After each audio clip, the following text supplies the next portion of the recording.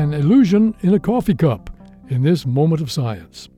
Things are not always as they seem, and this little demonstration will prove it. All you need is a cup of black coffee and an overhead light. A single bulb works best. Position the coffee cup so that the light is reflected in it. Look into the cup from a distance that allows the reflected light to just about fill the cup. Now move your head quickly and smoothly toward the cup. The light appears to get smaller and farther away. The change is dramatic. The light seems to shrink to a quarter or a fifth of its original size and to move away 10 times more than you moved.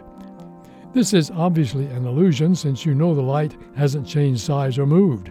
However, as you move closer to the cup fills more of your field of vision than the light, so the cup seems larger and the light smaller.